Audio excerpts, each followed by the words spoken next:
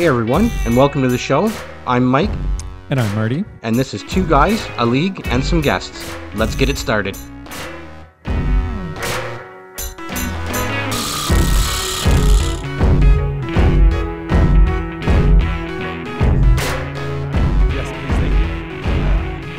Please, thank you. Great. So yeah, it's been a rough But go we here did. We since talked Christmas. about that a little while ago. I forget which episode, and I think I have the stats here about how many games. Yeah, there it is. So I've got 3 against the sub teams. Like there's so there's the Cougars, Demons, Pawn Hogs, and who am I forgetting? That's about it, man. Those are your 3 sub 500 teams. That is it. That's it. Okay. So I've got 3 against those 3. You've got 4 against those 3. Apocalypse have 5 against those 3. And then the Royals and Bucks each have 7 apiece against those bottom 3, where you would assume it's a win. You just got So, jimmied, bud. You got jimmied. You got Big time. I've got, if you're looking at those matchups as being surefire wins, I've got 3 wins left. the rest of the way. At least against those teams. Yeah.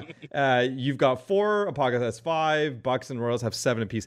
So it suggests, what is the standings right now? Because it suggests they're getting so real- If they're they getting get real- 7, that's 18. And Apocalypse have 5, that would be So the Royals are gonna win the season. If we just go by this, like it's very, I mean, it's, and I just jinxed him again. Oh, he's going to be so happy. I'm putting this in the show. We're in it. Sorry, we're starting with CFHL. Okay, This we're- is we're- it. we're I want the jinx. I want the Okay. jinx. We are starting off with check Yeah. Mathani. Check it. It's been checked.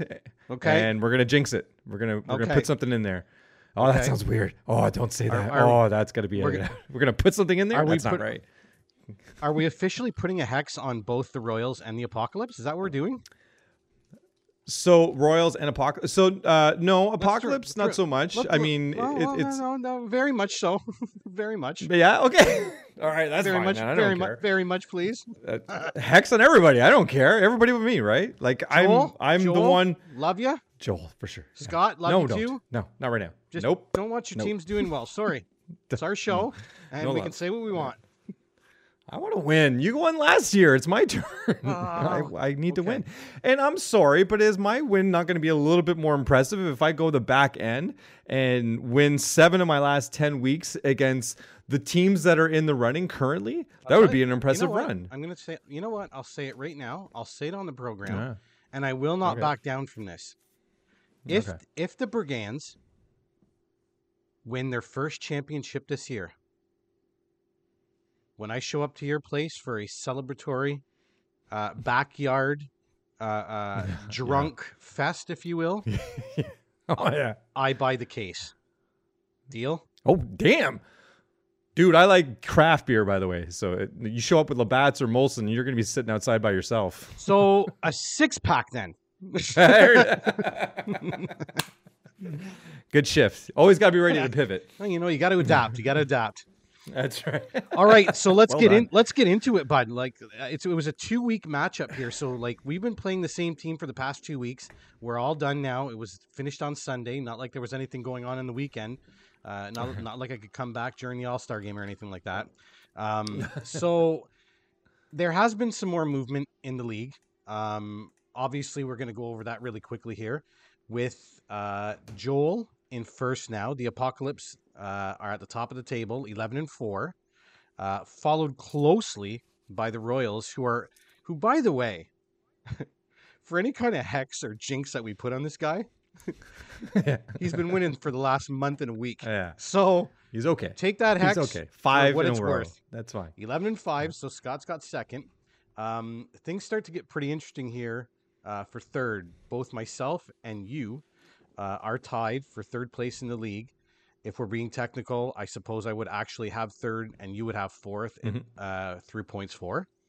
Next up, so fifth place would be the Buccaneers at 9-6.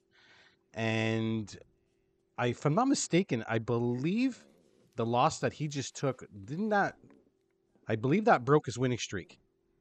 I believe that Yes, broke his winning streak. I shattered it, much like his ankle, by the way. I don't know if you heard. He shattered his ankle. My lord, I need to call my second father. Okay. Duly noted. He'll be all right. Bringing up sixth place would be the Demons at 4-12. And we've got the Cougars that would be in seventh place, at 3-11-2. And bringing up the rear would be the Pawn Hogs at 3-13. So a little bit of movement here. Scott, Scott's on quite a bit of a heater here. 7-2 against his own division, which you take that for what it's worth. But he has been playing. Oh my God! Speaking of which, there's my dad. Oh no!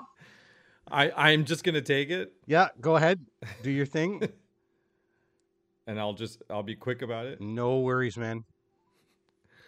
Let's see what he has to say. Oh, you know what? Sorry, it's my mom. Oh. Hello. Wait.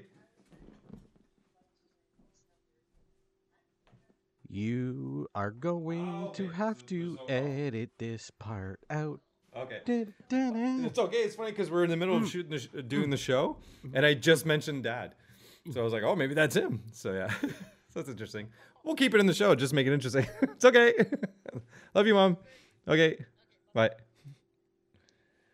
No, we're good. Everything's fine. We left a little surprise for you whenever you listen back to it. Yeah. All right, keep it going. Sorry about that. No, it's all good. So there's your standings, folks. So things are getting tighter. Scott's making a little bit of a move here. I've had a rough go in all reality since Christmas time. Lost 4 games or 3 games in the last month and a half or whatever it is. So having a tough go myself. You are on a nice little winning streak, 3 wins. So Joel gets back into the winning column at the top of the league. So yeah, lots of stuff going on. Big second half to come for sure. Joel definitely has a little bit of the inside track. We kind of already went over that a little bit in regards to strength of schedule. You seem to have the toughest go out of the bunch. Not sure why, seeing as I won last year. Seem to. Yeah. Seem to. Thank you. We gotta maybe check in on that, see what the situation is there. We're getting right back into it here. And second half of the season. Can I mention something too? Poor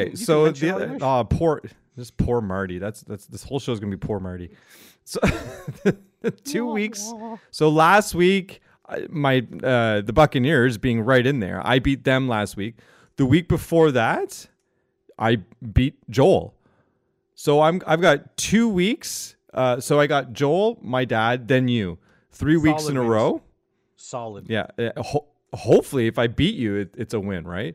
But then I don't know who I play after that. So anyways, maybe we should have a look at the schedule and have a look at what's going on. Marty's feeling picked on.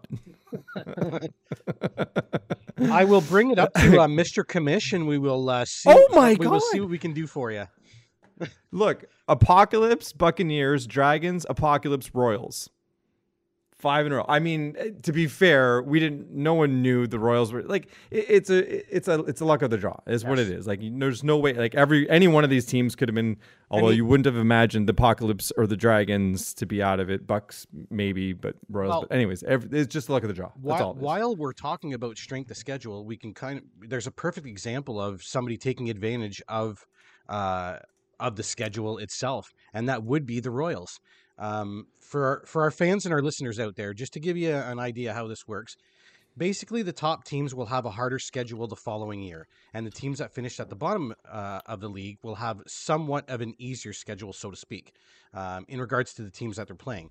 So last year, I believe that the Royals kind of finished in the bottom 4, if I'm not mistaken. So they, in turn, would have an easier schedule. Now, Scott, and we've talked about it on the show before, Marty, there's those years where certain teams, and I went through it, I know that I'm sure that Joel went through it as well, where you've got that team that makes that move from one year to the next. And that's what's happened with Scott here. He's got quite a solid team, came out of the gates on fire, Caulfield, Suzuki playing well, and he's just continued his season that way and is obviously taking advantage of his schedule, which is putting him against some of the quote-unquote weaker teams in our league. So Right. Just a little side note there for our listeners and our fans of Right. how some of the ebbs and flows of our league work. Scott and the Royals are definitely taking advantage of strength of schedule for sure. Yeah. And again, like a lot of it is still based around luck. Oh, yeah. I mean, some of these teams, like as an example, Tom, I did not see Tom having this type of season. I fully expected him to be much more competitive than he is. He didn't do the wrong thing by any stretch of the imagination. He drafted well. He had a good team. The bounces just weren't going his way. So he decided, mid-season to pull the plug and do a rebuild. And it makes a lot of sense. He's doing a good job with it. So it's all good. So a lot of great didn't players. see that coming. Nope. And that was going to affect everybody involved, like the entire league. So because now you've got, instead of just having a couple of teams that you were sort of assuming that was already on the rebuild, Tom threw himself into that hat, and now you get to the luxury in that division. You get the luxury of playing against him a few times, knowing full well that your chances of winning are a lot higher than with anybody else. So very true. It'll be interesting down the road. Was there anything else about the league you wanted to touch on? I think we're pretty good. I think we touched on everything that we need to.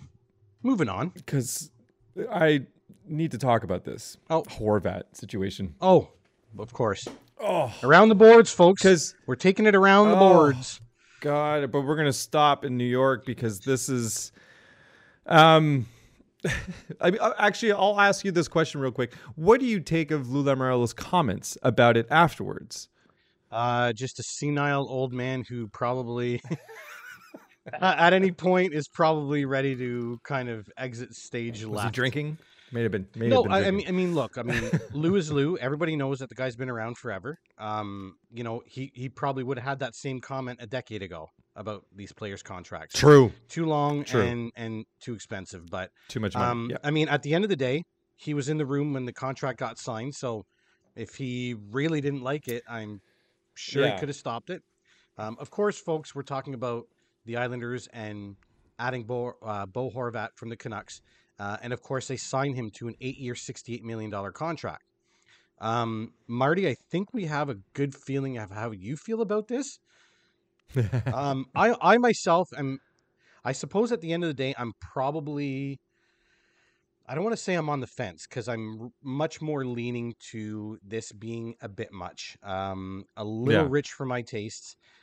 Look, I'll say this first off. I like the player, and I actually think he's going to fit great in that system. I don't think that's the problem at all whatsoever.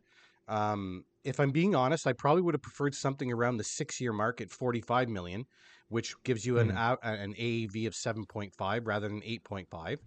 Now, listen, that's all well and good, and I can prefer whatever I want.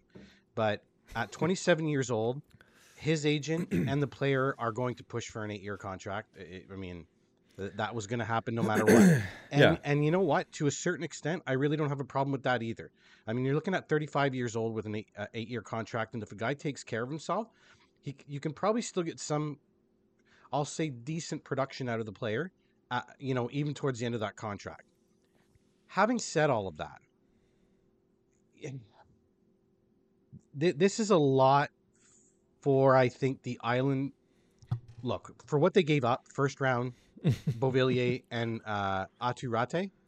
That's a top 12 protected first round pick, by the way, which does move to 2024 if they fall into the top 12. It's a good move for what they had to give up.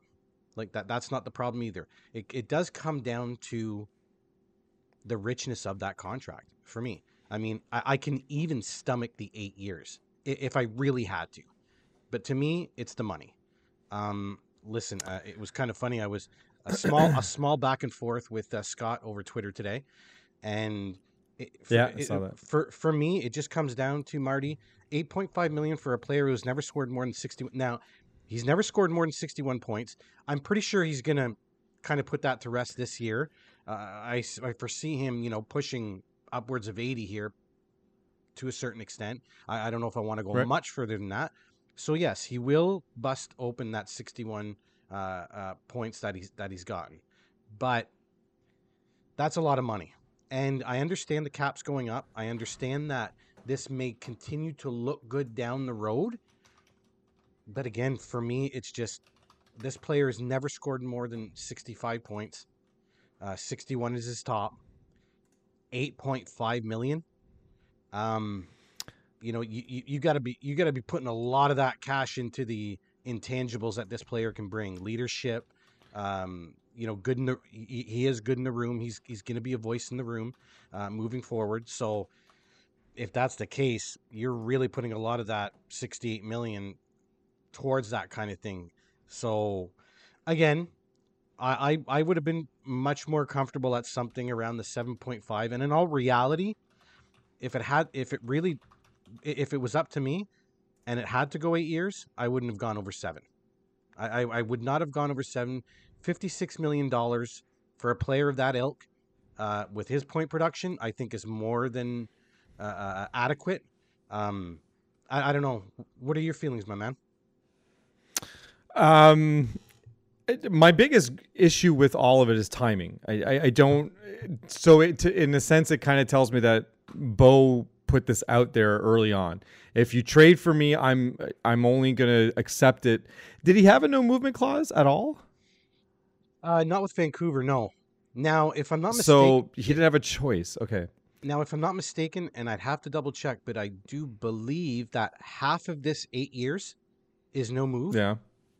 No move, and I believe that back for, I think I read 16 teams, but again, folks, I could be wrong on all of that. But if I'm not mistaken, I'll have a quick look. I do believe that it is kind of cut in half. No, there's no movement clause. Oh shoot, sorry, this is the one with Vancouver. Oh yeah, there we go. So his, he's got a full, no movement clause up until 26-27. So and basically then he's got a list. So basically half the contract. Yeah. So I mean, and look, like, don't get me wrong here, folks. Like, the way he's been playing and the way the league kind of works a little bit now too, it's kind of, what are you going to do for me as opposed to what have you done for me? Like, and that gets things a little bit convoluted for me, but that's a story for another day. I do think that he's going to play quite well here on the first half of this I really don't think that that's going to be much of an issue. I still don't see this player as an every year 80 to 85 point player. No, and definitely not. And you know what? If I'm wrong, that's great. That's great for Bo Horvat, and I'm happy for him. I just don't see it going from 61 to an 80 point player every year. I just don't see it. So, like, honest to God, he's not going to, fail at being a good hockey player on this team. No. He's going to do well with some people around him. Mm-hmm. He's going to do fine. But again, my gripe with this is more that the timing of this either means that which again doesn't make sense. If I'm going back to if he didn't have a no movement clause on his contract. I don't imagine he would have had the leverage to say only trade me to these teams, and those teams need to know that if they take me in, they have to sign me to an 8-year contract or whatever it is. I don't imagine any of that happened. I really don't.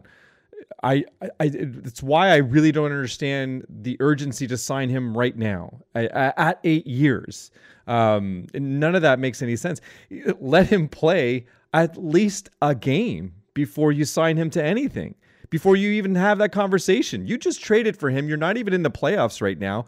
Why are you rushing to sign him? I can see rushing to sign McDavid, maybe not at extreme. I can see rushing to sign, I don't know. Let's say Patrick Kane. Let's say you went out and got Patrick Kane, and yes, he's a rental, and I can see rushing to sign him in the sense that he's got the pedigree for it, and you're pretty sure that he's going to do well with this group. At least you can sort of go back on his history and say, hey, this is a former 90, 100 point player, at least a point a game player that you can kind of rely on, and just need some talent around him to do fine. Again, I'm not saying that's the right move either. I'm just saying at least there's a reach for justification. Mm-hmm. With Bo Horvat, there isn't. There is no reach for this urgency to sign him to any contract, let alone an 8-year, let alone an 8.5, which is clearly an overpay, which Lamoriello would actually agree with. So none of this makes any sense at all to me. And I honestly do think the pressure, maybe not the pressure, the concept of what this contract is on Bo Horvat will get to him. He will not do what he's doing this year again. He is not in the same capacity of Brady Tkachuk, but Brady Tkachuk is currently making $300,000 less than he is. Are you telling me that these two are the same people? They're the same player? There's a similarity between the two, but Tkachuk is way younger and his ceiling is way higher, and yet still making less, which is ironic, of course, because as we all remember, I'm the one who said Tkachuk's contract was too much. So I was wrong then. Maybe I'm wrong now, but I don't think so. Horvat does not justify this kind of urgency, this kind of money, this kind of length. None of it. So I don't get any of this, because again, this, in my opinion, this does not put them in the playoffs. This doesn't necessarily push them it pushes them closer. It certainly doesn't take them further back. He is a good player. He's very serviceable. He's on the first line, both even strength and power play, but it's not enough.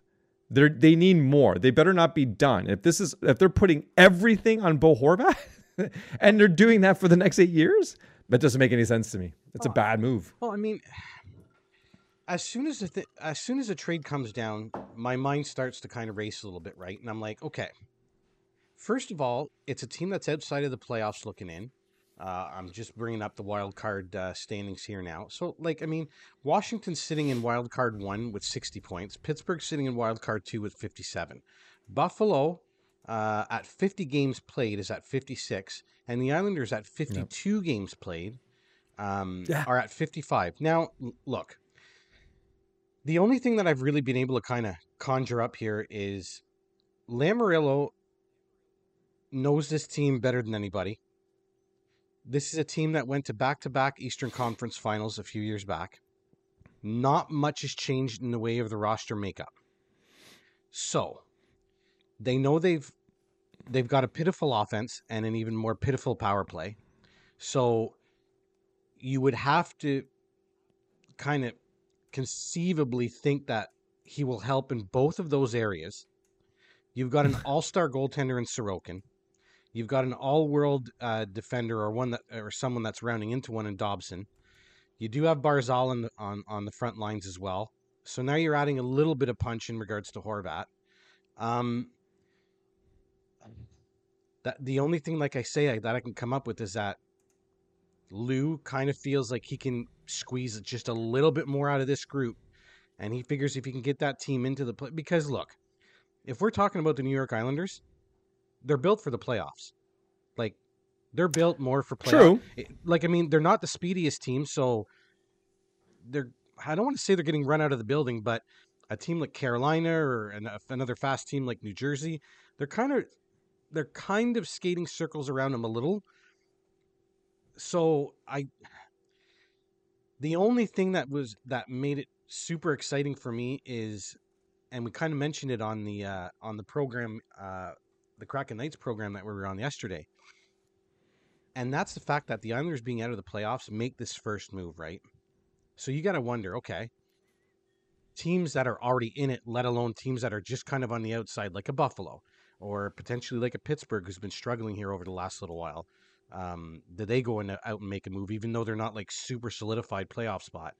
It's going to be really, really interesting, but a little bit confusing in the overall scheme of things when it comes to the Islanders and the signing of Bo Horvat. Yeah.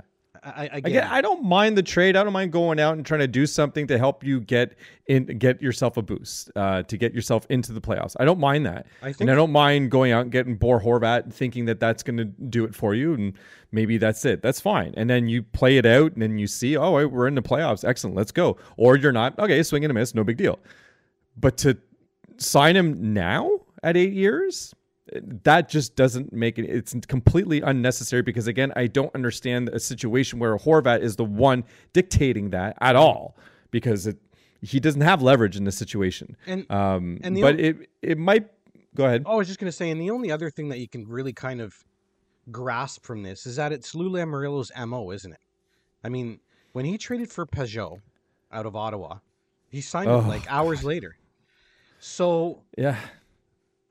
He's got Palmieri like that too. I mean, there's quite a few players he's going to be paying a little bit too much to deep into their careers, and it's a bit much. And look, I mean, you know, anybody who's a hockey fan out there, I mean, has been reading all sorts of stuff about this. I mean, you know, the Pied Piper, it will have to be paid here at some point, because right now the Islanders don't have a prospect cupboard. Period.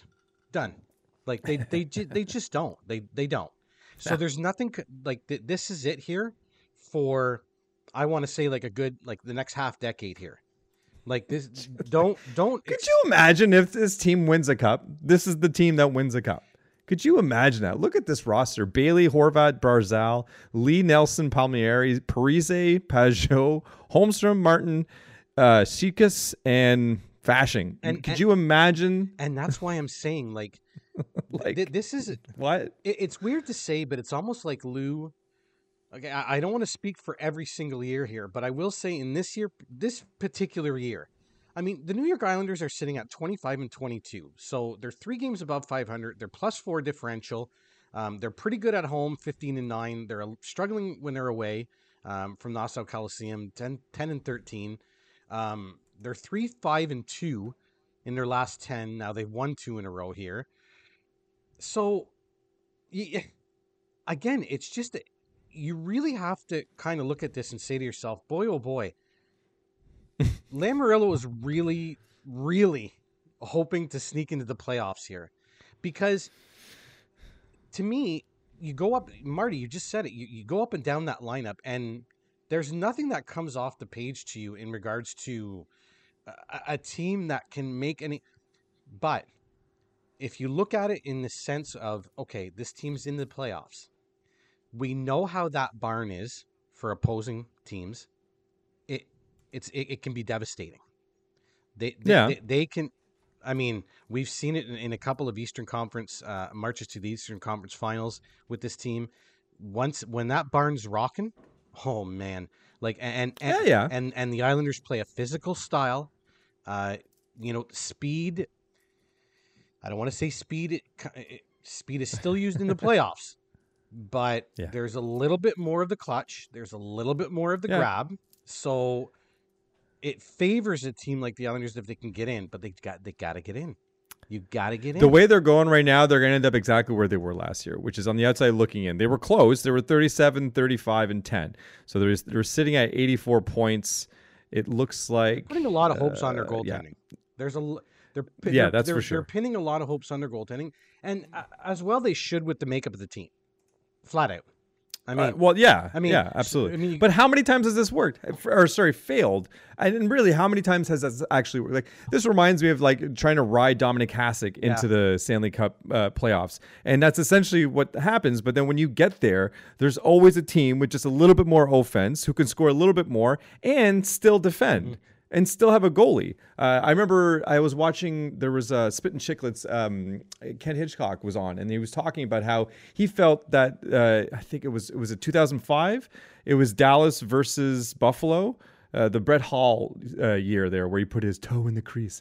And he was saying he still felt that Eddie the Eagle was better than Dominic Hasek, even at that time. Hasek was at the peak of his career around that time, and yet Ken Hitchcock still felt that their chances sat better with Eddie the Eagle. And he was right. Hasek never won a cup. As great as Hasek is, and in my opinion, probably the best goaltender to ever play the game, Ken Dryden, I think, would be the last one who won a cup on the backs of a goalie. Would that be fair? Like, Patrick Roy for sure had his seasons. Maybe Tim Thomas year. I would probably even go that far. Like, I mean, some of those Montreal teams leaned on Roy so heavily it wasn't even funny. Yeah. So, and I mean, you know, yes, the 93 team had Brian Bellows, Kirk Muller, Vincent Damp. So there was a little bit of offensive punch. Like, don't get me wrong. Exactly. But let's call it what it is. The 93 and for that matter, the 86 Cups from Montreal were both pretty heavily leaned on in regards to Patrick Roy. So I'd probably say maybe, like, right off the top of my head, that would be one for sure. But I mean, so it's not impossible, but it's been so long, and I don't think you can do that anymore. Like, I don't know. Sorokin is a great friggin' goalie, not with the way the league is. Not with the way the league is. No, you and I both know power plays alone I don't care how great of a goalie you are. Nah. Power plays alone, there's no way. There's no way. I mean, Some of these teams, what they can do on the power play, like imagine Edmonton on like their 4th power play of the game. Like- You think you're like that- telling me that Sorokin's going to stop each one? like Nah, it's not. it's no. coming out. And you know, the only other funny link here to this whole Horvat Lou Lamoriello thing, if you go back a couple of years, you remember whenever Lamoriello traded his 9th overall pick for Corey Schneider? Oh, okay, Well, yeah, Do you yeah. remember who Vancouver picked with that 9th overall pick? Bo Horvat. Bo Horvat, are you serious? Very serious. Is that what very this is? This is just revenge. I think he's just making up for it, right? He's like, this Schneider Just thing making didn't- up for it, yeah, Schneider that's thing right. didn't work. Let me go out shoulda and had get him. Bo. Making up for last time. So yeah, I mean, All right. Horvat, good trade. Good trade. Didn't have to give up much for him. I think I speak for us both here. The real issue for both of us is the contract. Either through 100%. length or money, or timing. Yeah. Or timing. Both. It's both. It's again specifically for me. It's timing, but yeah, definitely. Like if you would have signed him a 3-year, like 3-year, 20 million. Yeah, that's I'd probably be fine with that. At least it shows that to the player. All right, we're giving you a shot. We're gonna give you 3 years. Hopefully it works out. If it does, we'll give you something after that. But again, 8-year, no. Well, That puts us. you know what though? Moving on. Speaking of trades, got the trade deadline Yeah. coming up in both the league, the NHL, and also in our CFHL as well. Anybody that you got your eyes kind of tuned onto there? In terms of players or teams? More teams. Oh, in teams. Okay. Well, actually, it's kind of. I guess it's kind of both. Yeah. It's for me. It's not to say so much they got my attention, but it's just that they got my curiosity. And it's the Chicago Blackhawks and specifically Patrick Kane and Jonathan Toews. Yeah. Because these two players, honestly, if they keep them, it makes very little sense in regards to what they've been saying and what they've been doing out there, like putting themselves out there, like we got to trade them. Everyone's talking trade. But for the longest of time. But both have been suggesting this, and they would move maybe 1 or 2. I don't know what they really want. Now it kind of sounds like I believe Jonathan Toews isn't really big on necessarily moving. Neither's Kane. Maybe it's because of his yeah. At least that's what I So read now today. they're kind of flip. Yeah, so now they're kind of flip-flopping between the two, and I honestly don't think it was ever really a good idea to even consider getting rid of them to begin with. I think both them and management should have realized that, okay, listen, if we're going to do this, because the draft class this year, so they may get first, but they most likely will not, and they'll land somewhere within the top 10, and that's fine, because that draft class of those 10 is something to build on, and maybe that's kind of where they should have been, how they should have been managing their team, including Patrick Kane and Jonathan Toews. Because for as much as they were like, no, we don't want to be part of a rebuilding, that never made any sense to me. They're at an age, and they've won a cup, so they're at an age now where it's like, you don't have to... It's not like Ray Bourque when he was in Boston and he's really cemented his legacy in Boston, but he hadn't won a cup. So even at that point, even Boston fans are like, yeah, go to Colorado, man. Yep. Best Best of luck. We hope it happens. And sure enough, it did. I think this is a little bit different where with Kane and Toews, they had already won a cup. That legacy within Chicago was really kind of already there. But to go one step further and say, you know what? We're not going anywhere. This is a rebuild. We want to be part of that because a rebuild still needs veteran leadership. So let's be here for that. Let's help them out. In fact, when it comes time to it, let's actually sign for a little bit less, showing that we're willing to help the team out because this is the only team we've ever known. This is family. This is our home. Let's show the loyalty that they've shown us. So let's just try to make this work for everybody so that we'll help this team with this rebuild, which let's be frank, if it's done right, and we've seen a lot of teams do this, the rebuild doesn't have to last 5, 6, 7 years. This could be 2, 3, 4 years. And at that point, let's say there are about 36, 37 at that point. That's Toews and Kane. And you've been with this team, this young core, and who knows, maybe they actually draft really well and you're mentoring really well and the coach is doing their thing and everything starts to click. And then after 2 or 3 years, you're 37 and you're still playing well. You're still playing. Now your team is getting even better. Things are starting to turn around.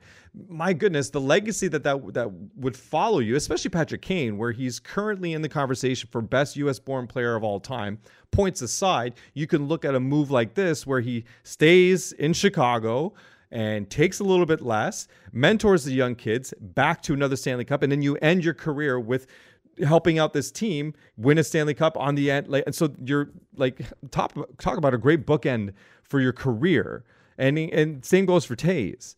So I think that's kind of, in my opinion, that's what I'd be stoked for. If I was in Jonathan Toews or Patrick Kane's shoes, that's where I would have been at this year. Rather than all this noise that both management and players had been making about, rebuild, and I don't want to be part of it, and we should trade them while we still can, otherwise they're going to walk, and all that kind of stuff. Like, none of that noise should have happened. It's not too big of a surprise that Chicago kind of mishandled this. A little bit surprising that Kane and Toews didn't feel like they needed to push a little bit more loyalty towards the franchise. However, that being said, and I just thought of this now, maybe the angle that they were thinking was because of everything that's been going on with Chicago and how bad of a look that they've got, not just on the league, but in society. Maybe they didn't want to be part of that anymore because they mishandled a lot of things, and let's not go into that.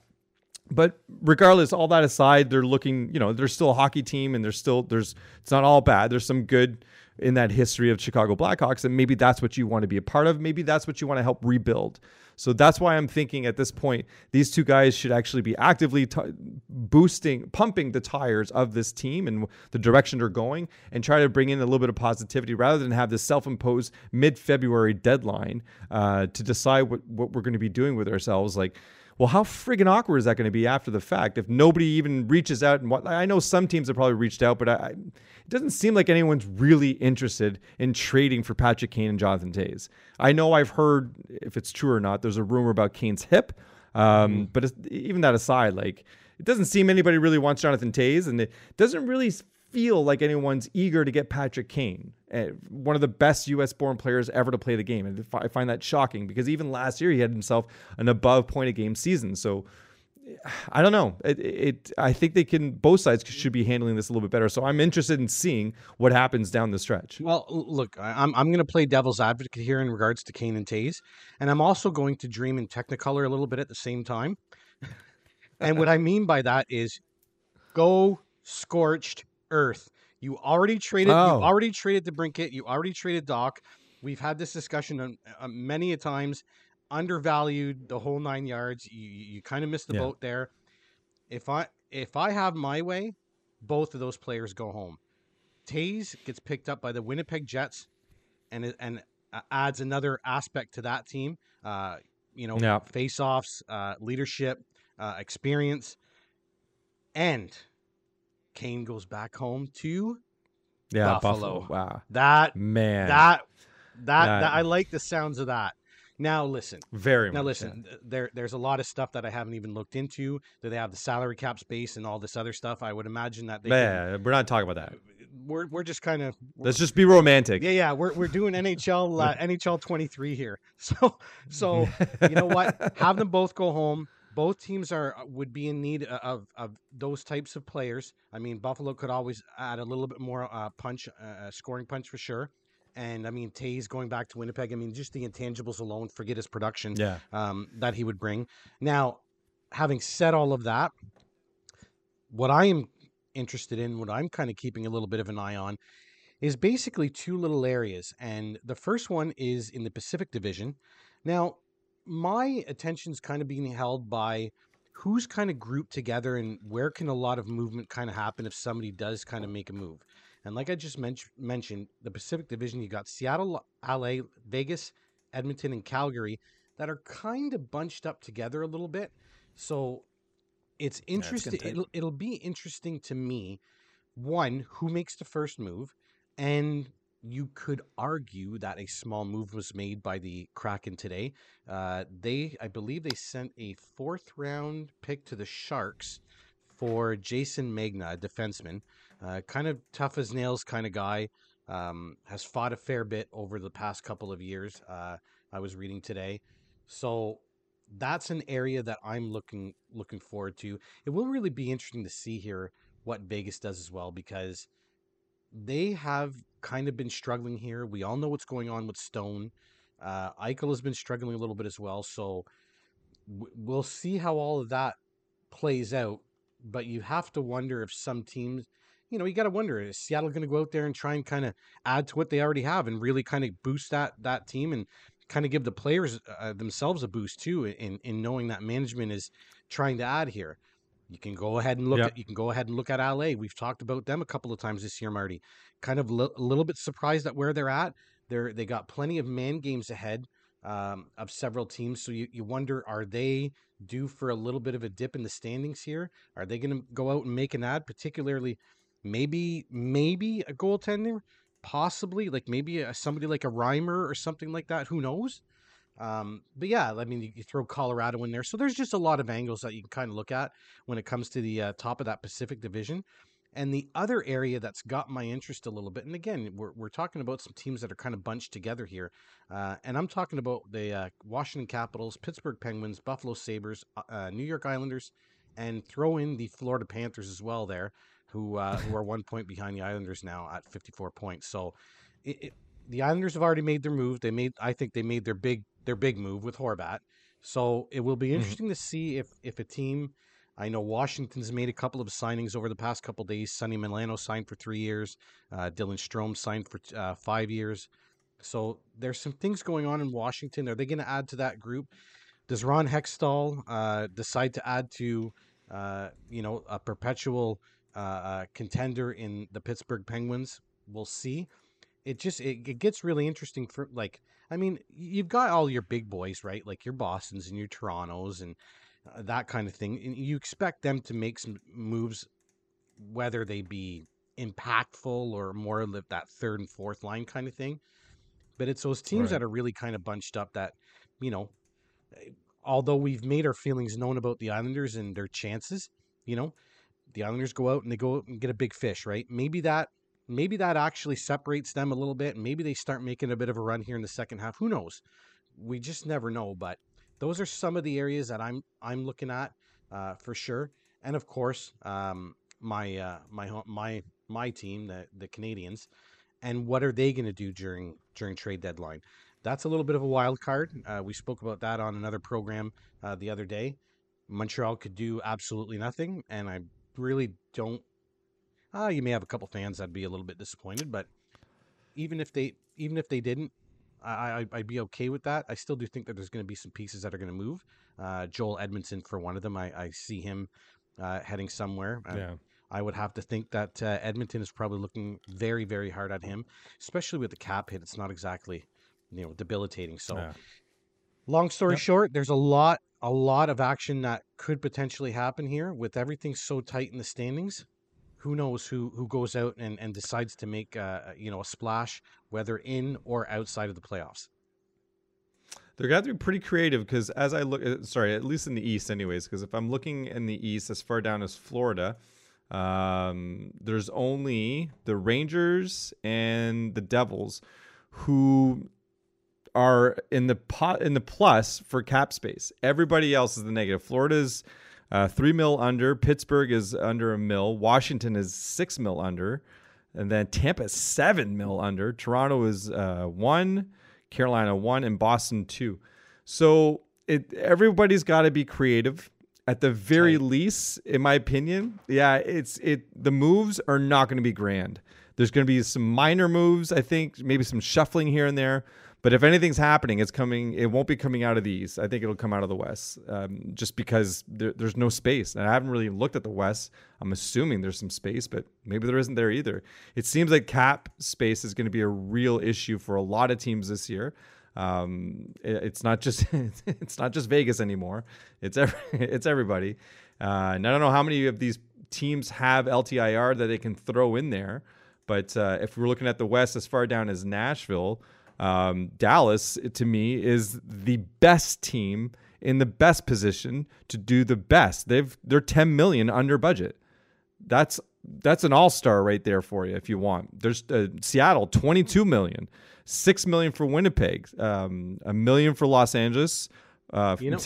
Shockingly, Vegas is 5 over. With you mentioning the cap space that both the Dallas Stars have and Winnipeg Jets have, that could be a nice little side note too. It would be interesting. I mean, they're neck and neck, 66 points, 65 points. Yeah. Winnipeg has played one more game, so Dallas does have a game up. But man, oh man, like that's a bit of a dogfight at the top of the West, and I'll be interested to see how they utilize that cap space. Are they going to go out and get themselves quite a rental? We'll see. They like you said, they could get themselves a Jonathan Toews. It would be easy for them. It wouldn't really be that big a deal. And you can see that kind of move at least making sense, not just from an emotional standpoint, but from a hockey standpoint. Yeah. Like if you threw him down into the third line, let's say, shifted around. Like right now, the third line actually, maybe you don't want to mess with it. Maybe he goes in the fifth, but holy geez. What's going on, Winnipeg? So Connor, Scheifele, and Coleman is the first line. And then Barron, Dubois, and Maynalainen. Oh yeah, not bad. That last one was pretty good.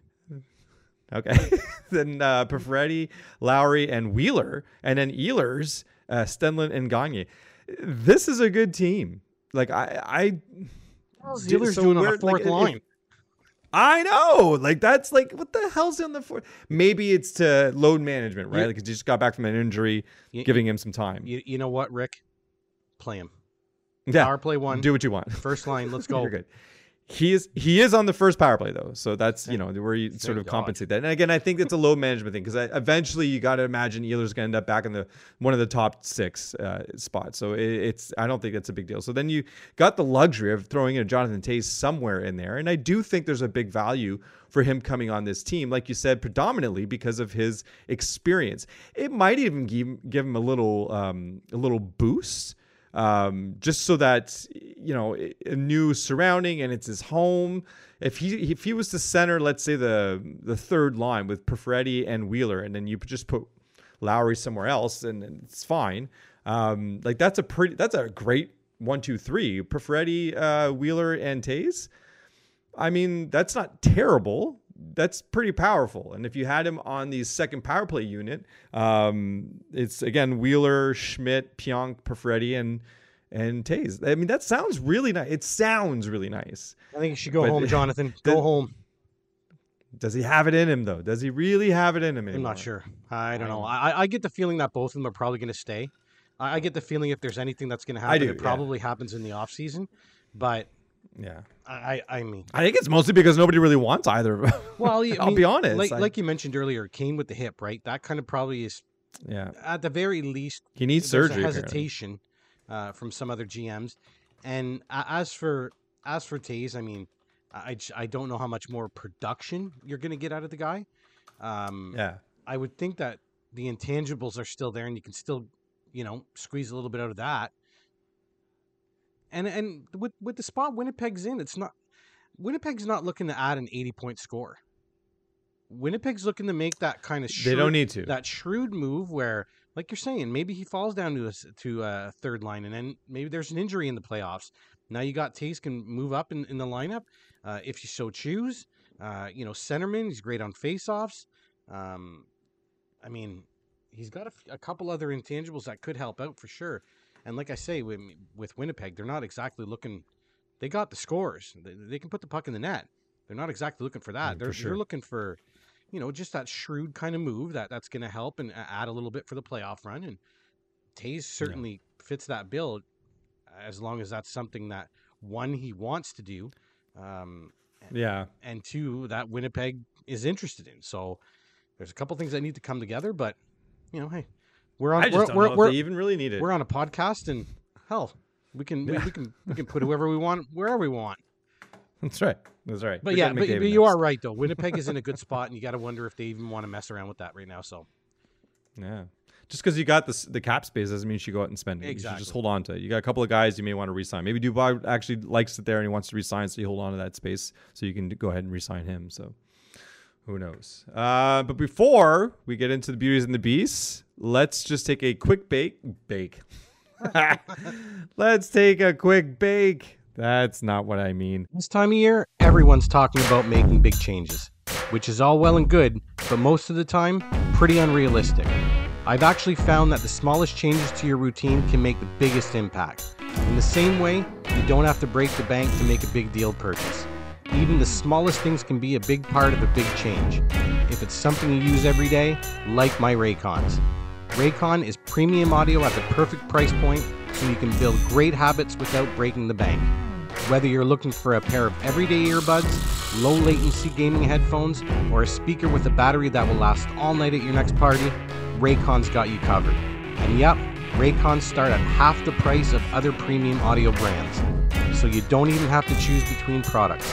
You can get one of each, or a pair and a spare, and still pay less than you would with some of the other guys. Even if you know you'll love Raycons as much as I do, Raycon wants to make sure you feel great about your purchase. They offer buy now, pay later options. Every purchase has an easy and free return guarantee. Ready to buy something small with big impact? Go to buyraycon.com/THPN today to get 15% off your Raycon order. That's buyraycon.com/THPN to score 15% off. buyraycon.com/THPN. NBA fans, it's time to bring the hoops action to the palm of your hand with DraftKings Sportsbook, an official sports betting partner of the NBA.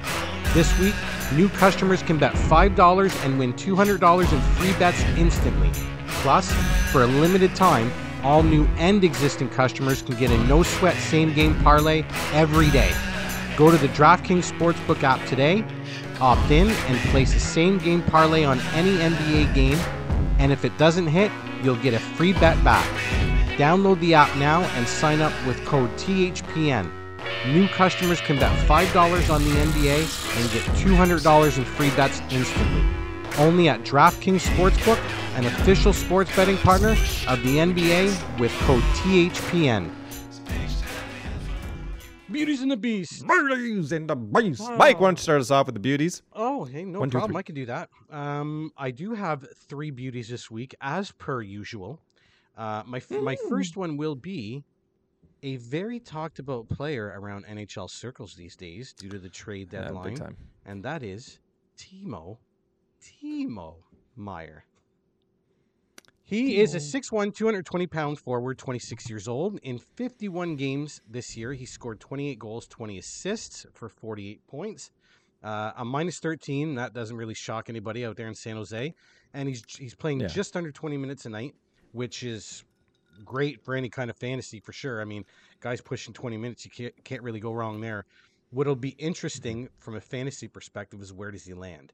We've heard anything from Boston to I'd love to see this guy in New Jersey. I think that would be pretty. I think that'd be pretty sweet. But listen, he's definitely going to be sought after. That's for sure. And whoever does get him is, here we are in the last segment talking about some impact forwards as opposed to maybe a third or fourth liner kind of deal. You're talking about a first, second liner. Well, in all reality, you're talking about a first liner here that would probably move into your team's first line and power play as well. So he's had a great year out there in San Jose. Tough environment right now. The team isn't exactly on fire per se. So, but he's been putting up some great totals, just like Hurdle has this year. And of course, we've talked endlessly about Carlson on the back end as well. So, I mean, he's certainly deserving of it. It's out in San Jose. It's his and Hurdle's team, obviously, and he is taking ownership of that and leading the way when it comes to production. It's too bad they find themselves in the situation they do, where it will be much more beneficial for them to move on from Meier. With his age being 20, he's still young, but this is a guy who's going to need another contract here, and you got to wonder if the Sharks are maybe looking in a different direction. So, I mean, all the best to him. We'll see where he lands here over the course of the deadline. I do fully expect him to be traded from San Jose. I don't think this is something where they're going to hang on to him and work something out in the offseason or whatever. But if you can get your hands on this guy, probably a good idea to do so, because I do think there will be a bump where he does go. I mean, you got to figure he's going to go to a team that just has more options that he can be more productive with, so to speak. So, Timo Meier, one of my beauties this week. Next up, we were just talking about the New Jersey Devils, and that's exactly where this player comes from. We're talking about Nico Hischier, the captain. 6'1", 175 pounds, 24-year-old centerman. He's played 48 games this year, 21 goals, 25 assists. Quite nice and even distribution there between goals and assists. Total of 46 points. He's a plus 18, which should surprise nobody. The way New Jersey can control gameplay and control the puck, for that matter. He's pushing some good time on ice this year as well. 19 time on ice for Nico Hischier. I mean, this is a guy who's had a little bit of an injury history here to start his career. So, you could find some GMs out there, and I'm talking fantasy GMs. Some fantasy GMs would probably stay away, but for anybody who's decided to keep their hands on him and hold on to that asset, you certainly are getting the benefit of that now for sure. He's playing with Hughes almost. Well, I don't want to say exclusively, but he's joined at the hip pretty well with Hughes, so he is benefiting from that as well. Listen, this guy's starting to come to his own here. 24 years old. He's starting to figure it all out and starting to realize what he can and can't do. And good on him. I mean, it's taken a little while. We have seen, kind of point per game-ish production in spurts. Your 15, 20 game spurts or whatever.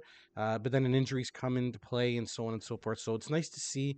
I know he's missed a couple games this year, but it hasn't been much. He's really taken the next step, and it'll be interesting to see how things play out in the second half as well.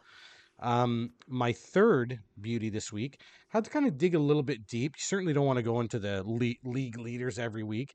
But one guy who kind of jumped off the page to me was Kevin Hayes out in Philadelphia. I mean, look, Marty, I think we were both kind of in agreement. We really didn't know how this was all going to play out here with Philadelphia with Torts going in there. It could have been an absolute shit show. I have to say that I'm quite surprised in both individuals play as well as the team. And Kevin Hayes is one of those guys. You're looking at a 6'5", 216-pound forward, 30 years old. So, he's getting up there, good veteran.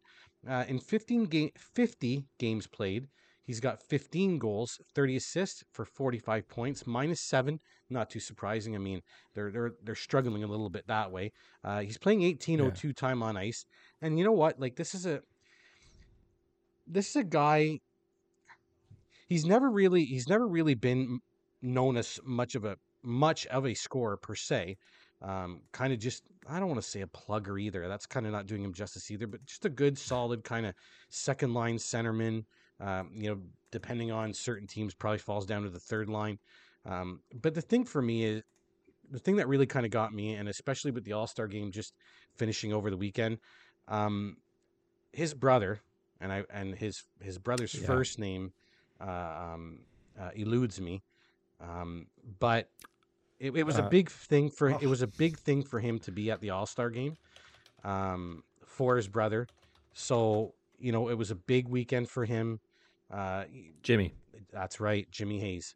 Jimmy Hayes. So it was a big weekend for Kevin. It really meant a lot to him to be at the All-Star game. I'm probably speaking off the cuff here, but I want to say that him and his brother had conversations, obviously, and I'm sure All-Star game came up, and it was always something maybe that they probably both wanted to be involved in, or in some way, shape, or form. So again, big week for him. He's having a really good year. He has been scratched at least once by Tortorella this year. I know, but I just think that's Tortorella being Tortorella. Like, whether you're the top scorer on the team or whether you're struggling mightily, you're never exempt from being scratched when it comes to torts. So I don't want to say that's too much. No, I really don't want to say that's much indicative of the player per se. But anyway, suffice it to say, third beauty this week is Kevin Hayes. Good on you. Keep up the good work, bud. Sorry that you got to deal with torts. My beast this week, and I got to be honest with you, once I really kind of looked at him and really dug into it a little bit, I'm like, wow, why haven't I had this guy myself? I can't remember if you have, but I know. I don't think I had him as a beast, but I definitely, we talked about how disappointing of a season he's having. And we are talking about the Calgary Flames, Andrew Mangiapane. The reason why he's my beast is plain and simple. when Goudreau decided to leave in free agency and Kachuk did fess up basically to the team and said, listen, I'm not going to re-sign, and they moved on from him, I do believe that they were hoping to get much more production out of Andrew Mangiapane. In 50 games played this year, he's got 10 goals. Now, the reason I kind of focus on the goals is, look, in 50 games, he's got 10 goals, 16 assists for 26 points. There's nothing really to write home about there, but this is a guy that's been known as a goal scorer. I wish I could bring it up really quickly. If I'm not mistaken, this was a guy that scored over 30 goals last year. I can almost say that's a lock. I for sure. I just don't know how many above 30. At least I hope he scored above 30. I'm going to look like an idiot. Yeah, he scored 35 last year. So, but that was obviously the most he's ever had. So you were looking for some secondary production, aside from a Hugh Bordeaux in that first line with Lindholm. You were kind of hoping to get a little bit of a splash from this guy again, like at the very least, maybe 25, 30 goals. It didn't even have to hit the 35 per se. But suffice it to say, it just has not gone well for Mangiapane. It hasn't really gone well for the Flames. They're really still kind of struggling here, still trying. What seems to me is they're still kind of trying to find the team identity. I mean, it's been a rough go, but in particular with Mangiapane, that was really something that they were hoping to get a little bit more production out of, and it just hasn't happened for him this year for whatever reason. And you know what? This week, you fall into my beast, man. Deservingly so, and he was actually my beast in week 6, I think it was, something like that. Okay. Or no, 16, sorry, not 6. So he's been up there before, but it's certainly deserving because, again, like you said, like they were banking on him being somewhat productive in the goals category. 10 goals in the direction he's going right now. If he lands at 20, I will be very surprised. But there's the concept that he could get to 20. But those 20, I don't know, not enough. To go from 35 to 20 is a big drop. So anyways, it's not all on him. Calgary's got to do some work themselves internally. Have a look inside. Yes. So I will get into mine, but mine's going to be more of a prediction instead of focusing on any like results over the last first half of the season, because we're looking at the back 9 here. So I'm looking specifically at you, Matthew Tkachuk, Sidney Crosby, and Jack Hughes. Now, these 3 players are going to carry their teams into the playoffs. Again, predictions here. They're all having great years already, but the break, in my opinion, did all of these 3 specifically some good. Tkachuk has the most motivation to not let the President Trophy winners of last year fall out of the playoffs this year. So to me, and what he did in the All-Star, I believe it was he had a hat trick, did he not? Mm-hmm. In the I don't know the names of the, anyways, doesn't matter. He scored, he looked good. There you go. And it was in front of Florida. So he's I think he's going to kind of carry that over. It's going to be his momentum going forward. So look to him to not just continue to have the kind of season he's having, but I think he's going to find an extra gear and really try to carry this team and show that he can be that kind of complete leader for the Florida Panthers. Next up, Jack Hughes. He just really wants this, and he will explode the rest of the way. He's got 33 games remaining, and in my opinion, I would suspect him to land somewhere around 50 more points the remaining way, which is a lot. And it'll put him over 100 points, and I think that's honestly where he's going to go. I think he finds a second gear, really pushes hard with this team, and the rest of the team is going to do the same. So it's going to be a bit of a beneficiary of your surroundings, but also being kind of the catalyst that pushes this forward. In my opinion, Jack Hughes will be that for the rest of the season for New Jersey. And then we have Sidney Crosby, currently on pace for 99 points, and I still think he gets there. It's not so much that he'll be on fire the rest of the way as much as he'll be the reason why they win those close games that kind of secures them getting into the playoffs. So while he's already playing very well and is already producing a lot of points, I think he'll just continue on with that. Again, at his age, what is he at, 37 right now? He's 36, 37 years old. I think so, yeah. It'll be impressive to have this kind of consistency for the rest of the way and land somewhere around 100 points for another season for him. So I think that on its own says a lot. So I do think these 3 players help these 3 teams actually get into the playoffs. I can't believe I just said that about Florida. How many times I've said that they're not actually going to make it. I'll say this. Florida's only hope is that Tkachuk can actually do what I'm saying that he can do the rest of the way. So if Florida does get in the playoffs, it's because Tkachuk really picked them up and put them on his back and carried them all in there, because I don't see anybody else doing that on that team. And it's got to be done by him, especially in the first season in Florida. And my beast, and this I feel is a long time coming. Josh Morrissey is having the kind of crazy career year that not a single person on this planet saw coming. No way, no how. And I do think that from either fatigue or just hitting reality and hitting a brick wall, his season won't end with much more in the way of points than what he's already got. So he's got 30 games left going, and if he reaches another 15 more points the rest of the season, I'd actually be surprised with that. I think he's hit his ceiling. I think Winnipeg will be fine, but I don't think Morrissey really does much of what he has done throughout this season. I think it's too much to expect from him. So yes, I would expect him somewhere around 10 to 15 more points the rest of the way, and that's just what you'll get. And, wow. And there you have it. That is one hell of a take, at least when it comes to Josh Morrissey, for sure. I certainly don't think he'll be on a tear as much as he has been in the first half of the year. I don't know. I would think more than 10 to 15 points, but I mean, hey, that's what predictions are for. That's They're exactly what it is, man. That's exactly what it is. It's a good take. I mean, this guy's kind of come out of nowhere. Kind of obliterating his career high as it is already, and and we still have about another 28, 30 games to go. So, but we'll see what. And he had a bit of a dip leading into the All-Star break. I believe he only had 2 points in his last 4 or 5 games, something like that. So he had a bit of a slide. And those 2 points came on the last game right before the All-Star break. They were both goals. So in our league, that's actually 4 points in either 4 or 5 games, which isn't terrible. But compare that to his stretches where he was getting like 6 or 7 points in a 4-game spread. And then again, some of those being goals. So it's either, add another 2 or 3 or 4 points to that total. That's kind of what he's been getting this season. He's at 53 points in 52 games, 10 of those being goals. So he's actually in our league 63 in 52. I don't know. It's still, all of it just screams not realistic.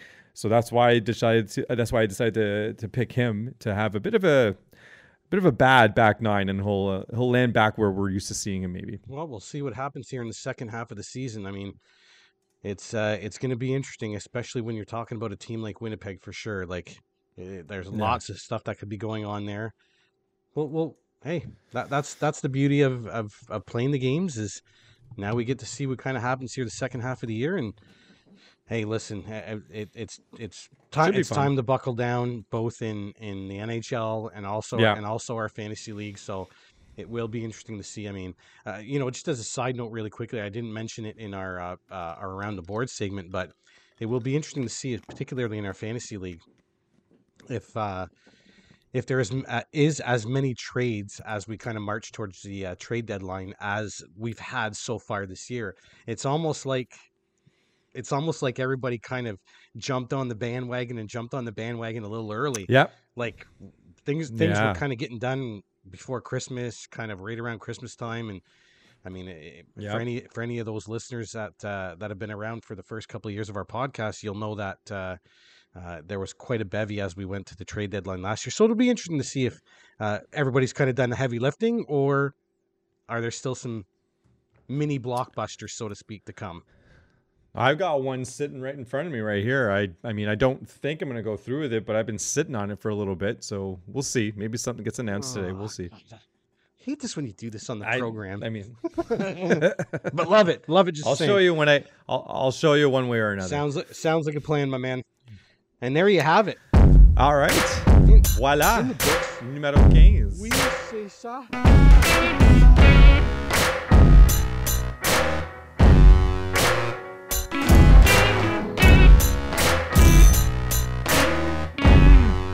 Thanks to everyone out there for listening. If you are interested in reaching out to us, you can email us at 2guys.a league.and some guests@gmail.com.